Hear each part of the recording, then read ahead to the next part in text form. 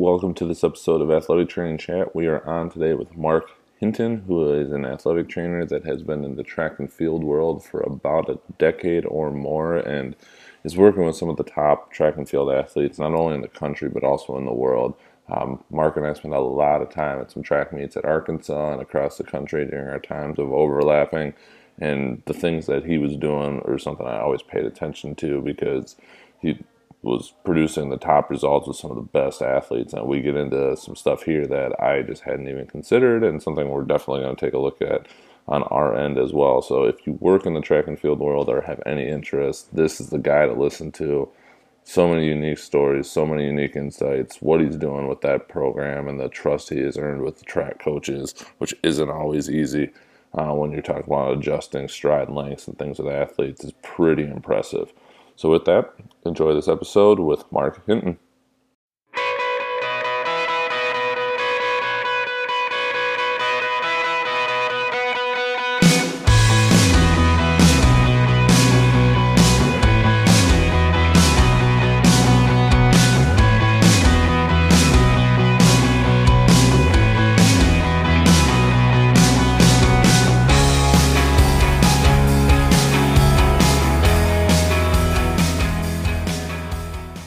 Well, welcome to this episode of Athletic Training Chat. We're on with Mark Hinton, who is an athletic trainer with a extremely high-level track and field and cross-country program in the country. You can probably guess it when you see his shirt there, which one it is. But I got to know Mark, I can't even remember. It probably went all the way back to grad school because I think you were at Arkansas in 2009. I was at Kansas, and then we met up again when I was at Oklahoma State, and I spent more than my fair share of time at Arkansas from both of those schools. We spent a lot of time there, so thank you to Arkansas for hosting so many things.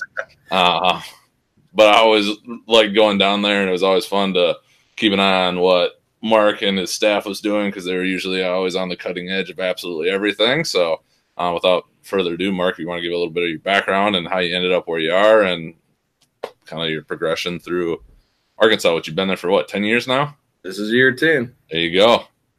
I got kind of, it was just kind of right place, right time. I got picked up as a GA. I'd only worked one semester of track and field in my undergrad. The rest was the typical football, baseball. And then when I left, I went to a Lifetime Fitness back where I'm from in Kansas City for about 4 months. And then my boss left, and I was like, I want to come back. And I got hired on as an intern for 6-8 months. And then they created another full-time position, which was much needed.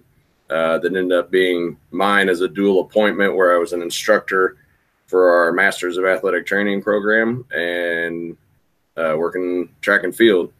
Since we're still a split program, Aki Tajima, who was my coworker at the time, we kind of decided to subtly split ourselves as well.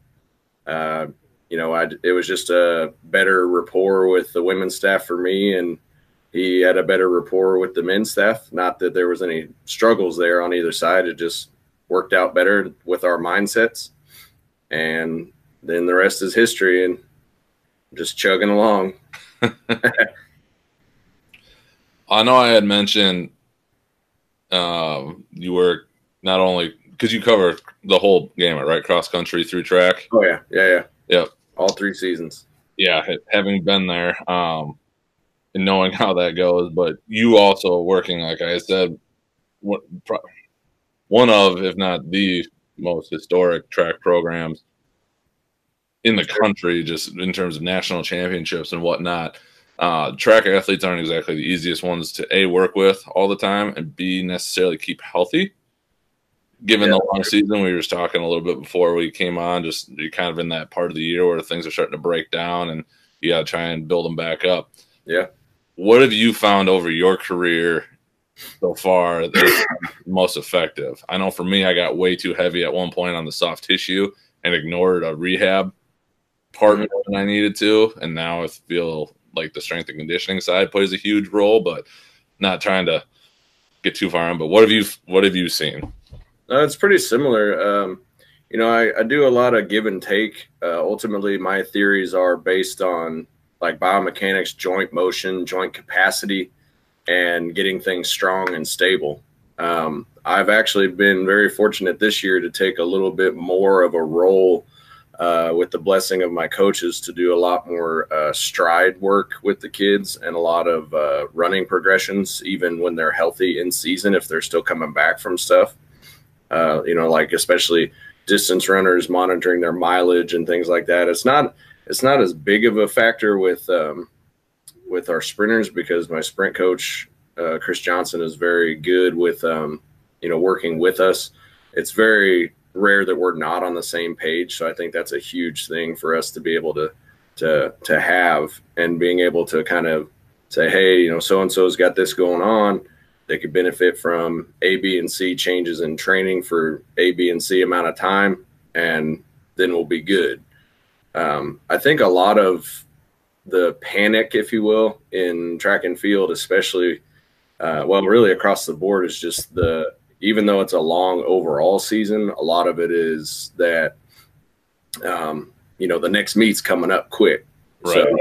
So, you're kind of against the clock on that. So that's going to play a huge factor in being able to make decisions and, kind of what are we going to do now and what's the contingency plans. So you got to be about, 4 to 5 steps ahead of everything.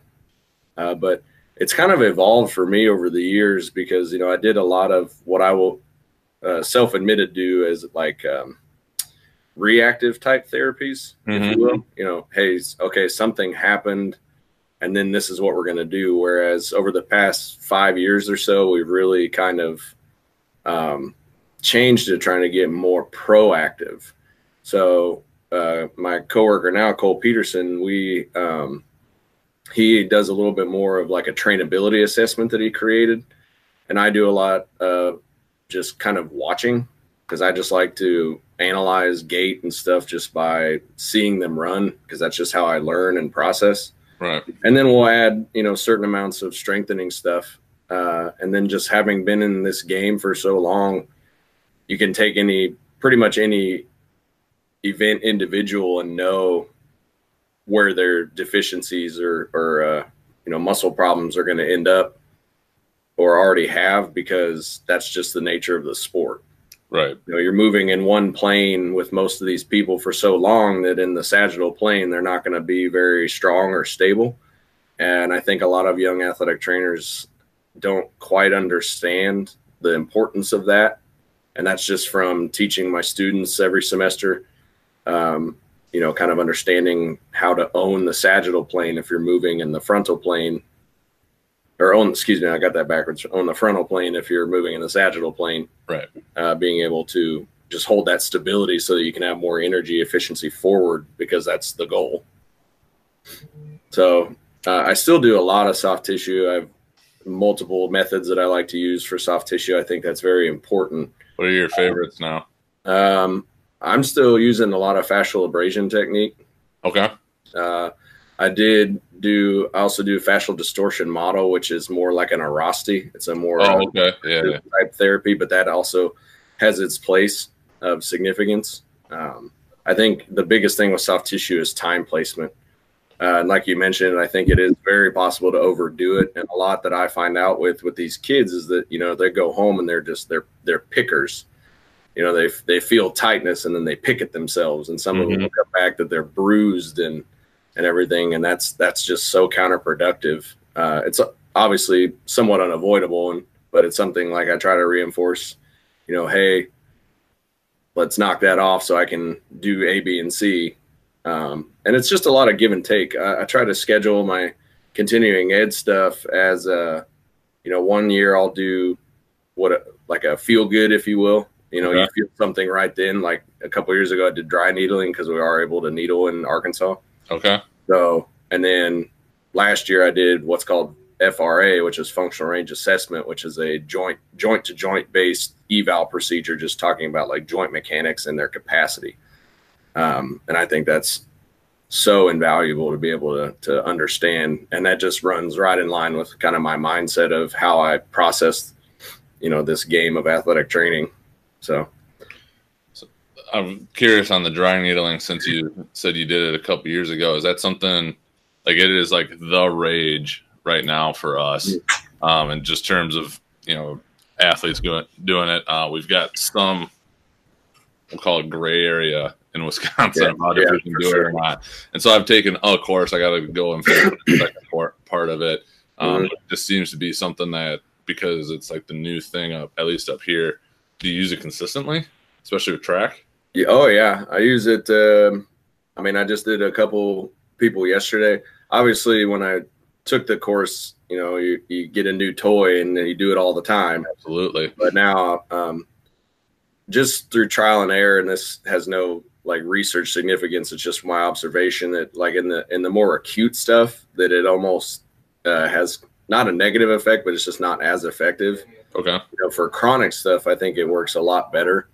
But as with everything that I do with CEUs, I kind of go in like it's just another tool in the toolbox that I go back to, making things stronger, making things more stable, because rehab and strengthening and stuff is going to be what it is. And it's a good give and take, because then I can say, they'll find out that I know how to needle, and they'll say, oh, I never had acupuncture. And then I have to correct that, because that's not what it is. And then it's, hey, can I get needles today? And I say, did you do your rehab? Yes, no. No, then no, you're not going to get them until you do your rehab. Yes, you can do them after you do your rehab, or since you've completed it, then yeah. Right. So it's a good, it's just a good compromise, I think. And I think having a wider range of those types of skills as you progress through athletic training kind of helps with your compliance with the kids, because it's just like a treat, if you will, at the end of, because like it's going to feel good. You're going to feel something, like you're going to feel some sort of change in something. Right. And, that's why, with well-placed soft tissue, you don't even really have to do much. It's just that human touch element of, hey, we're going to make you okay. And I think that we as athletic trainers are, we're kind of fixers. Right. We're like that safe haven, because it's just our job to kind of make everything okay. Yeah, I've wondered, I've listened to some more people on the evolution of like pain science, or all the different things, or that people are adapting there. And then I kind of look back at some of the treatments, like you look at myofascial decompression or like cupping, especially on certain areas, and it's just like, is that actually truly accomplishing what we think it is, or is it somehow just messing enough with the nervous system on like a pain level? And I don't know enough about it to get, again, too far into any science, but sure, most of the time it seems to fix things. And I can, if somebody's got a spine issue that's deep, well, we aren't really affecting the deep things directly, but apparently it still does something, because they get up and they feel a whole lot better. So okay, well, you got it. And I think it's just that's where I've been kind of heading. I'm in the same boat. I'm trying to look up more stuff on like upregulating or deregulating the nervous system, because you have so many tightness issues that is related to neural drive problems, right? Because the origin and insertion aren't coming closer together, causing tightness. People can't do the splits because they have some sort of like block in the way. It's just a neural drive issue, because you don't do the split, so you don't move in that capacity.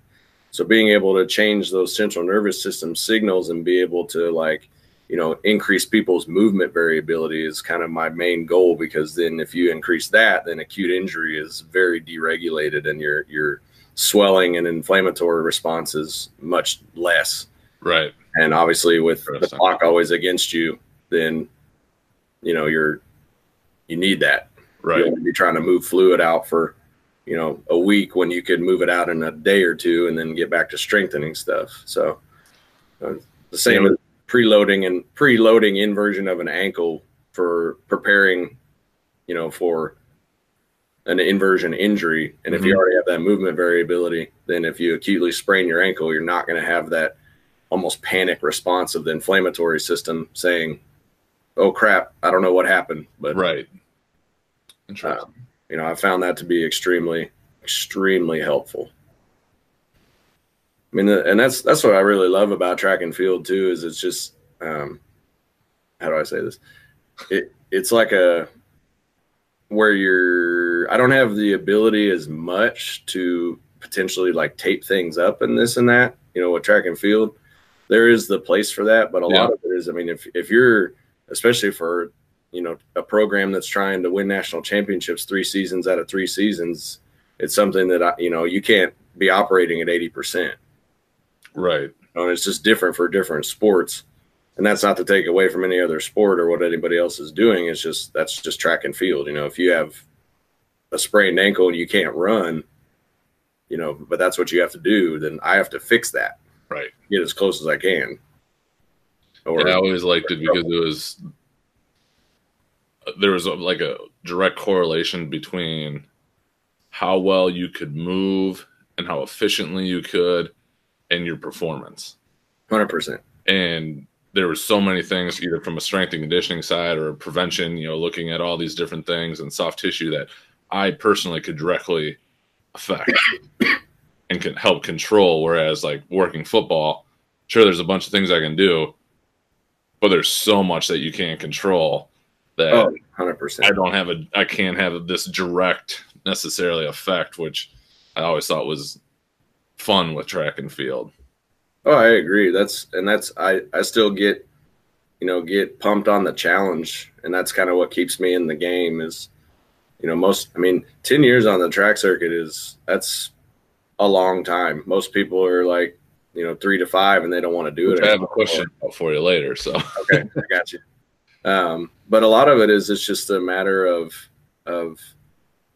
finding whatever works for you. And I teach my students all the time, you know, because I was the same way. You get out, you know, you just passed your test and you're going to save the world. And a lot of it is, don't ever lose that, but you have to learn how to delegate your energy to things of that or, you know, what's going to be most effective, because that's what's going to burn you out, especially with a roster consistently of like 70 people. Right. If the time comes that we combine programs and it's essentially, you know, 130 people.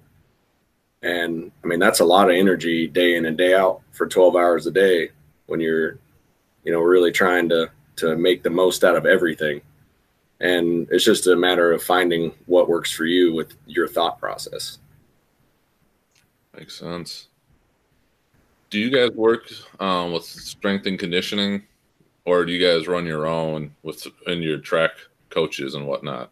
No, we just hired our first full-time with just track and field. I think it was about 3 years ago now. Okay. So he's a former All-American decathlete. He's actually been working with our team for about as long as I have, because he came down here with the new coaching regime back in 2008, because Coach Geffert was his coach. His name is Matt Clark. Okay. And he came down and was a professional decathlete for a while, and then he basically got a couple injuries and this and that, but he was also big into strength and conditioning, and he started helping out coaching and strength and conditioning, and then specifically the men's staff really pushed hard to get him hired on full time. So he's now just with track and field, and he really knows his stuff. So a lot of it is that we I think that the gap between athletic training and strength and conditioning gets closer every year. I would agree. And it should, because it's, you know, it's really just one does more medical stuff, in my opinion, you know. And there's been a subtle shift with athletic training going more to as it should, the medical provider. You're like medical professional. The skills that are being taught and will do are evolving. 100%. And so, you know, we're in constant communication. But the good part is we're very much on the same page, because we've known each other so long that it's like, you know, hey, who can do this, that, and the other, or what's their limitation? I'm like, well, they just need to strengthen, you know, their glute or whatever else more. And he knows what to do. Like, I don't have to give him a bunch of instructions, because he knows track and field. Right. The good part is that, so we're finally fixing to build a new building on the south end of our outdoor track, which will be like our operations and performance center. Okay. And we were pretty adamant that we wanted to be, because they're building a new weight room and training room in there. Okay. And we were like, hey, our big thing is like, we need to be right next to the weight room for safety, but also because we want to have that flow back and forth but the office is right down the middle. Yep, being able to like, we'll do our rehab in the weight room because that's how we like to operate. Yep. We use kettlebells, dumbbells, things like that. It's not just TheraBands and stuff anymore. Right. You know, you need that open space. So it's a lot of movement correction with that type of stuff, and so it's just gelling so much together anymore. And I find that across the board, you know, especially at the high level track programs, you know, all the trainers are always involved with that stuff, and it's a good relationship to have. Definitely.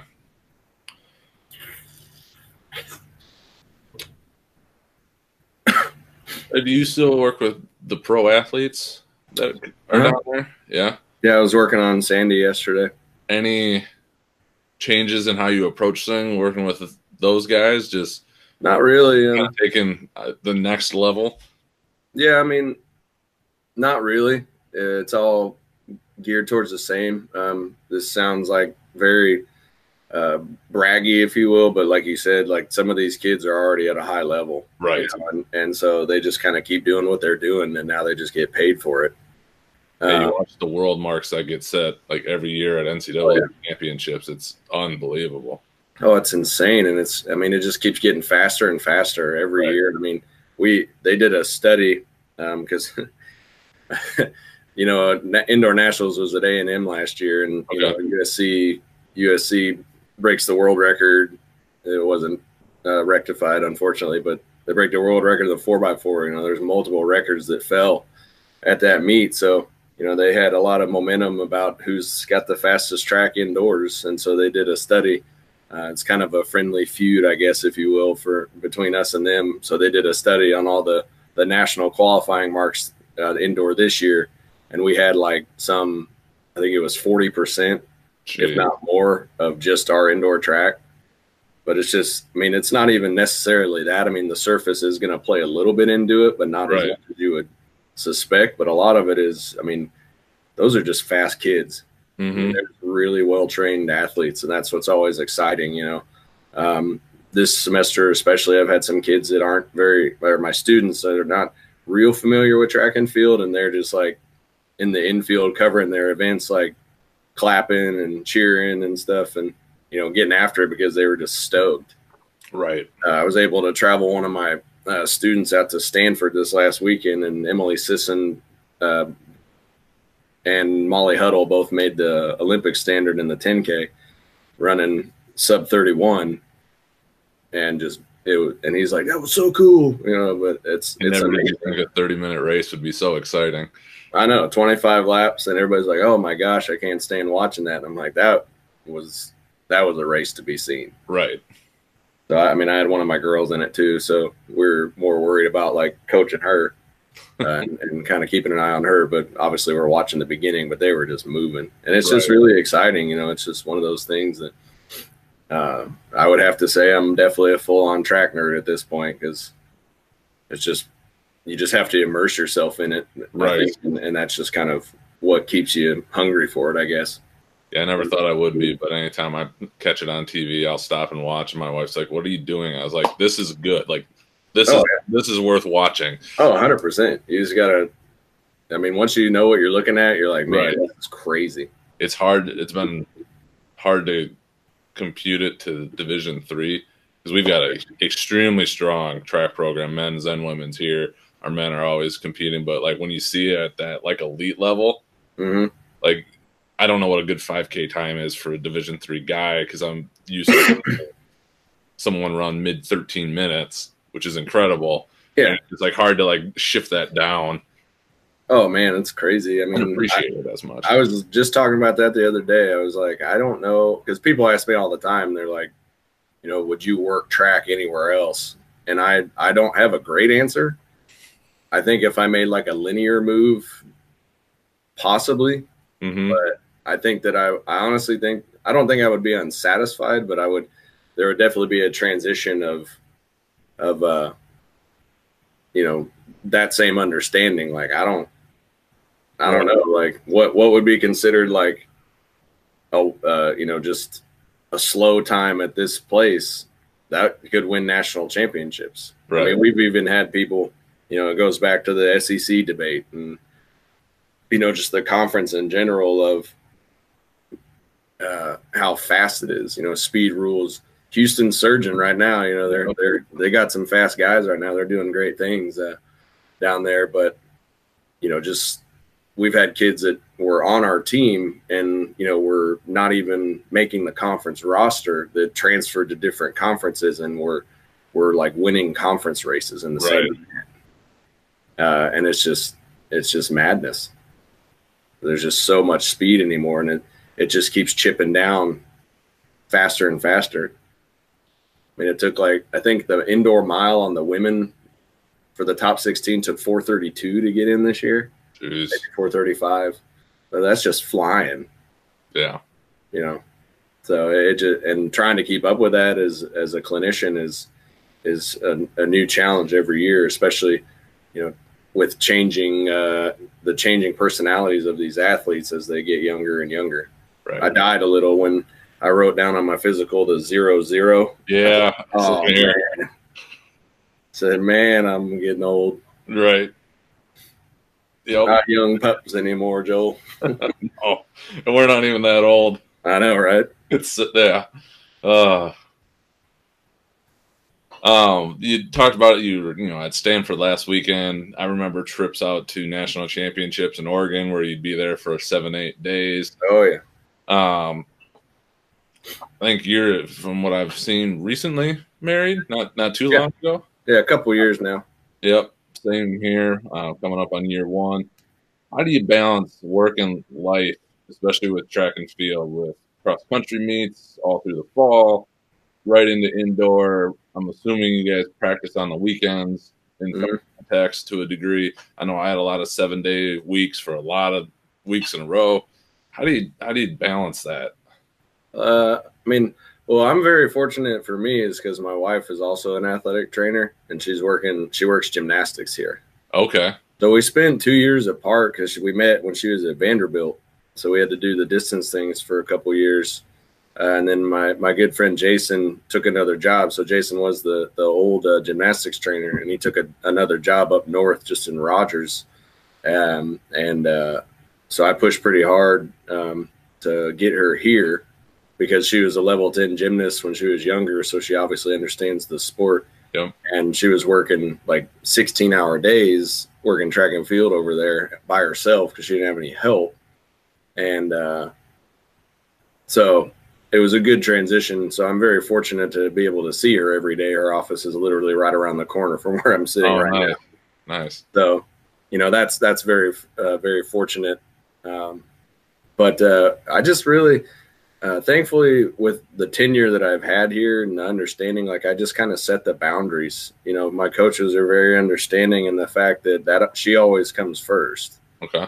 And so obviously I'm going to do my job and I'm going to give all my effort towards that when the time is there. But at the same time, when I go home, unless it's an emergency, I don't really want to know.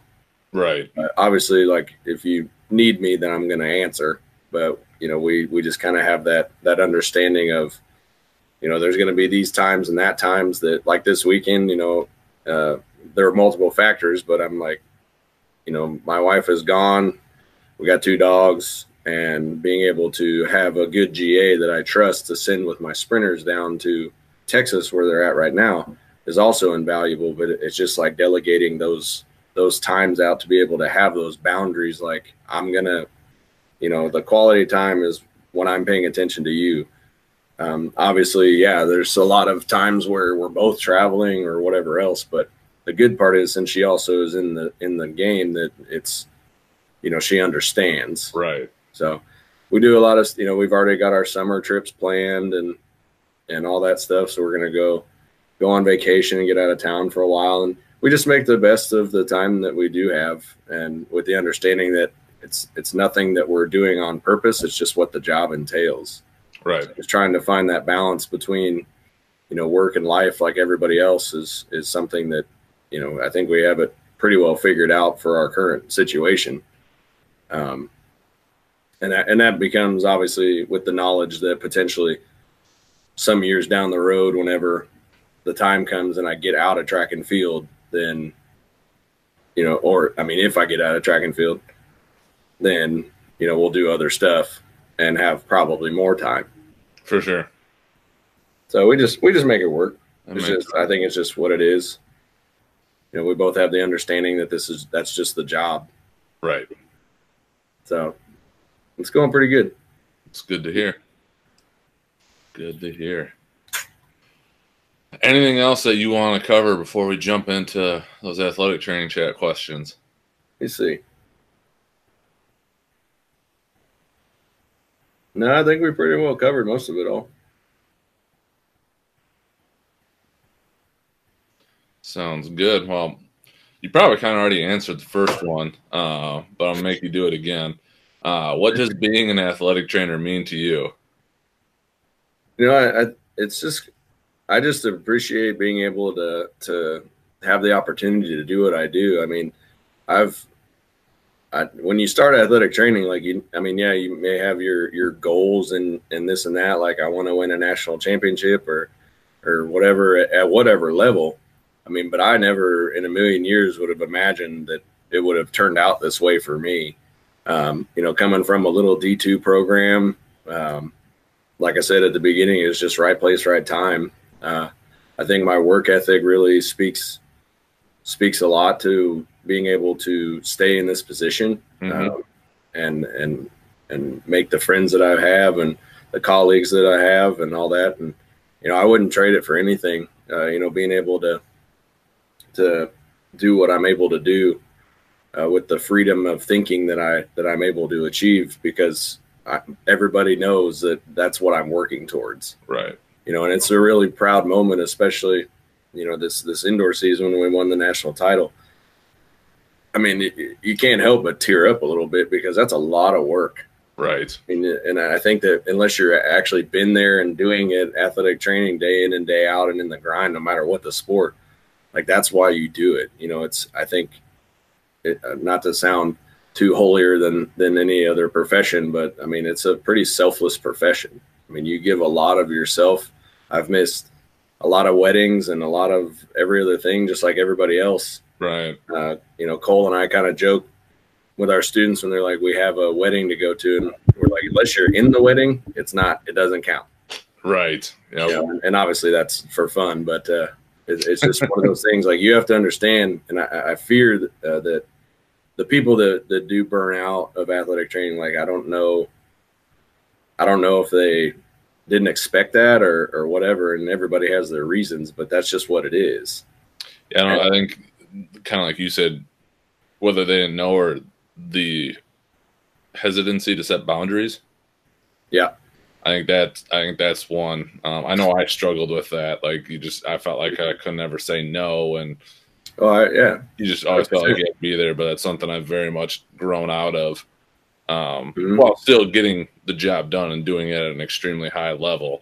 But knowing when to rein it in, and not overcommit.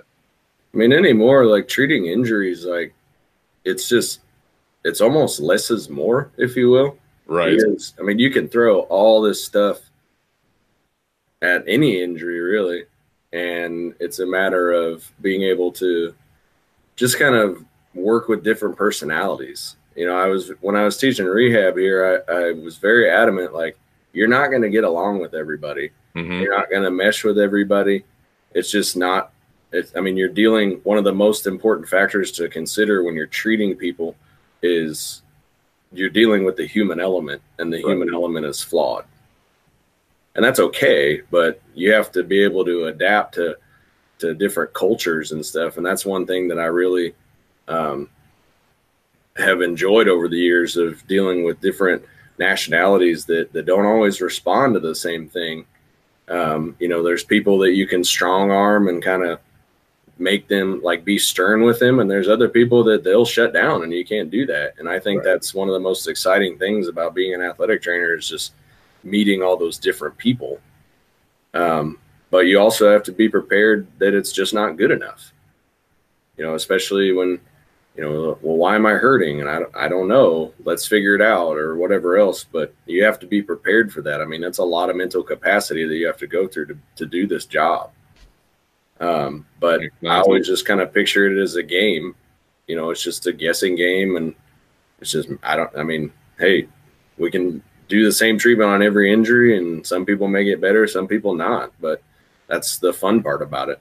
For sure. So you have to be prepared to evolve. And I mean, I can firmly say that when we started on the circuit together, I do a lot of things differently than when I started, but sticking to the same basic principles. Right. No, I couldn't agree more. Yeah, just following the inflammatory process and this and that. I mean, and I'm very proud to do what I do. I'm not searching for recognition because I know what I did. Right. But I don't need anybody to sit there and be like, "Oh yeah, great job." You're all this and that. Like, I don't really care about that praise because I know what I've done. But I think that as we evolve as a profession, I think that as the general public starts to understand more of what we do, that's going to bring all of the things that come with the understanding of what we actually are doing day in and day out every day. Agreed.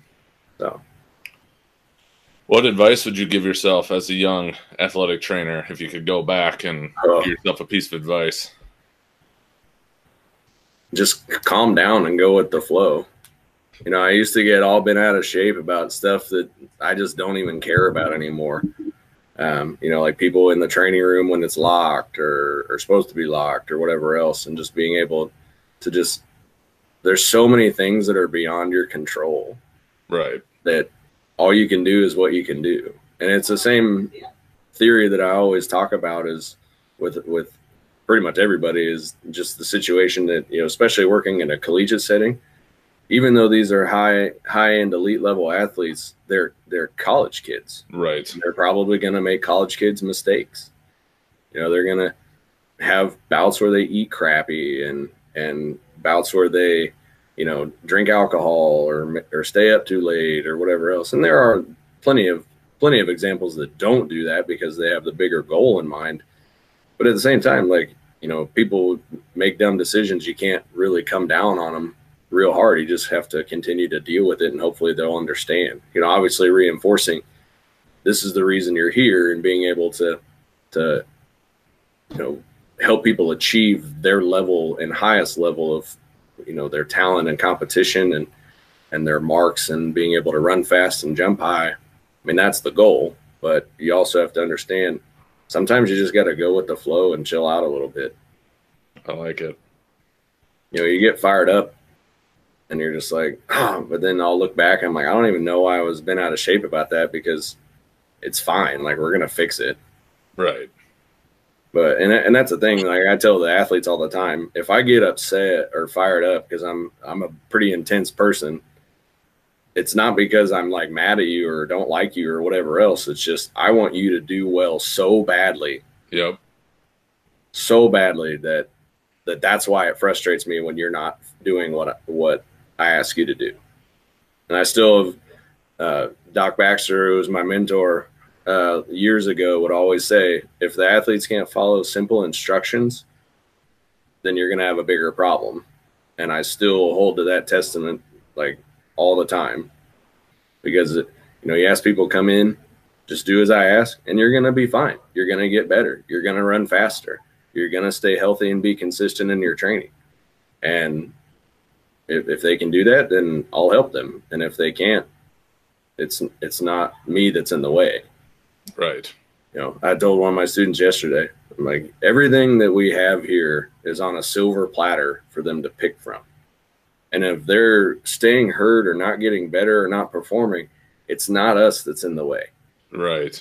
Our entire existence is to help you be great. And if you're not, it's not because we're not doing our job. Right. No, I like that a lot. I really like that. I mean, it's just the thing that, honestly, I think it's a big thing that keeps you from burning out. Like, just accepting and understanding how much is out of our control. Mm-hmm. But being very good at the things that you can control. Well said. What is the most influential resource that you may have found in your career? One of the biggest things for me is when I took functional range release through the functional anatomy seminars guys, which is like Dr. Andrea Ospina, Okay. Dr. Michael Shivers, Mike Ranfone, and Dewey Nielsen, and all those guys. I mean, they just the first time I took functional range release with Dre is my mind was just blown, and it really adjusted my thinking into simply following like force load capacities, tissue healing, and working with connective tissue, and just kind of guiding healing the way it's supposed to heal, because that's where you get a way better result, whether it be post-surgical, post-acute injury, or even dealing with movement correction that's from chronic injury. It's something that if you can understand and follow that line of healing, you'll get way better results.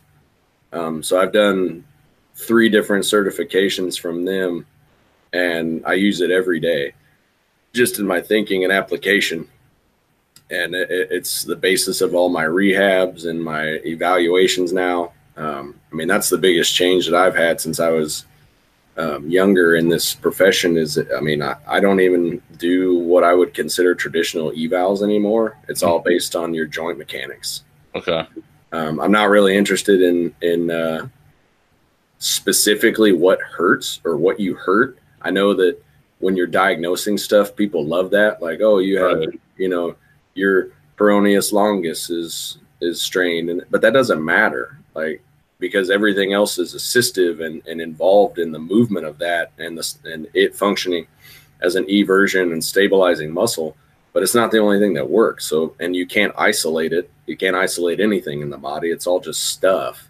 Right. So understanding the global movement and rehabilitation of that type of an injury is something that is, I think, more effective than just, oh, well, we're going to do all this eversion stuff to help you strengthen up your peroneus longus. I'm like, that doesn't matter. And you're also, and in my opinion, you're only getting a small slice of the pie when you're doing that. Right. You know, if you're not addressing your foot dexterity or your knee mechanics or anything like that, then you're probably going to come back where you started, and it's highly likely that it's going to injure again. But also following the healing process and helping with that, really going back to that functional anatomy stuff is really what kind of opened my eyes to, man, I could really be more effective if I change the way that I think and do these types of things this way. And to me, it's kind of funny because it's all, as I've seen it, you know, again, back to the methods that have changed as the years have gone over, it's pretty funny to me because we've almost gone like more primal in the sense that I'm just going to have you move around in ways that you haven't moved around probably ever since you were a baby, and have you just get stronger in those. Like, I'm not going to hook you up to a bunch of machines and use all this other stuff to help with that. I mean, we do that to some extent. But the amount of modalities that I used to use compared to what I do use now is significantly decreased. And I'm just having way better results from just doing movement corrections and stride corrections and changing biomechanics and just making people stronger. So that all came from those functional anatomy guys. And then I've just evolved it by doing more in their system. And it's just amazing to me. I will have to check that out. That sounds very cool and very interesting. It's good stuff. I encourage everybody to look into that comes through the program, just because even if you don't ever use it, just getting that different line of thinking of stuff is something that you're just kind of like, whoa. Right. No, I'll have to look that up. For sure. If you could change or eliminate a thing, whether it be a modality, a common practice, a mindset, in the field of athletic training, what would it be? Ooh, that's a tough one. If I could change one thing, I think the biggest thing I would change is just the general public's understanding of what we actually are doing and how many different hats we're wearing. You know, you play the role of you know, big brother, mom, dad, psychologist, you know, rehab specialist, wound care specialist, this and that. And I think that and I think it'll come. I think a big part of it is we are just such a young profession. Right. And, as we continue to climb for our area of the spotlight, I'm really looking forward to the times, and I have no idea when that would be, but when people don't, you tell people you're an athletic trainer and they think that you're like, oh, you get people really strong and this and that. I'm like, well, 6-pack abs. Yeah, that's part of it, but that's not what we're talking about. Right. So, that's my biggest thing is I just do everything, whatever I can to help aid in that and being able to further our profession from that way. I don't think it's like us versus anybody. I think we're just trying for our slice of the pie, in a sense. I know that we're probably pissing off some other professions that are similar to ours, and my opinion is always like we're not trying to impede on anybody. We're just trying to do our stuff. Agreed. But that's the one thing that I'm really looking forward to changing is just people's understanding of how much different stuff we have to take on and take care of and do. I always joke, I'm like, hey, you can take my work phone for a week and just watch, see what happens. Like just how many, and this is what I like about it too, is just how many different types of things that you get to deal with. I mean, from blood work to tissue work to orthopedic stuff to mental health stuff, which is becoming far more prominent as every year goes by. But like being able to make those referrals and change things and help people is one of the very fun things about this. And when people start to understand that more and more and more, then I think that's going to be huge for us. I would agree. So that leads right perfectly into the last question is where do you see the profession going in the next 5 to 10 years? I think that is, following all the, unfortunately, the problem is that a lot of publicity is coming out from sudden athlete deaths. And is, I guess if you want to call it twisted, like that's kind of like making people realize the importance of our profession, which is very unfortunate. Right. I couldn't agree more. It's also something that I think is going to help us continue to move forward. I'm not entirely sure how by 22, when everything has to be master's level, how that's going to affect us. I think it's actually going to hurt us initially in the beginning because you're asking people for so many years of experience fresh out the gate when you don't have any experience. Like you have no experience in an experience-based injury or industry, excuse me. And I don't know if that's going to affect salary ranges or anything like that, but usually people with less experience get paid less. Right. And that kind of goes back into people's understanding of one, that how valuable it is to have us. Two, that unfortunately we're not all interchangeable. We're not all, I mean, yeah, most jobs and some jobs, yeah, everything's expendable. The wheels keep turning, but nobody's going to do the job the way that I do it. And I think like as that correlates with people's understanding of our actual like day in and day out profession, that I think that once the years continue on, that I think we're going to become even stronger as a profession to be able to do that. I just think it's going to take some time. I mean, comparatively, when you look at how young we are compared to other medical professions, like we're young. Yeah. That's why people don't understand real precisely what we actually function as. Yep. But I think that as we continue to evolve as a profession, that's going to be really good for us. Couldn't agree more. It's going to be an interesting next 10 years. That's for sure. 100%. But I think, yeah, I agree. I think it's going to be good. I think we're probably a little oversaturated, so you see a lot of crappy jobs, but the need and the unfortunate events that happen to increase that are going to do that. But I think we're going to keep more people in the profession. You're going to have less ATs going to PT or whatnot, so it's just going to bolster us up and make us stronger and for the better. I agree. So, well, sir, in the interest of time and to kind of wrap things up, if people want to get in contact with you, if you're comfortable with that, or follow anything from you, what do you got? I'm on, I'm always available through email or whatever. I'm on ArkansasRazorbacks.com under the sports medicine tab. Feel free to email me with any questions or anything. You can find me on Instagram at a Hulk like me 11. Nice. And obviously on Facebook with the same name. Awesome. Feel free to reach out. I'm always open to any discussion. Whatever. I can talk forever. So. Well, that's good. That's worked out perfect. There you go.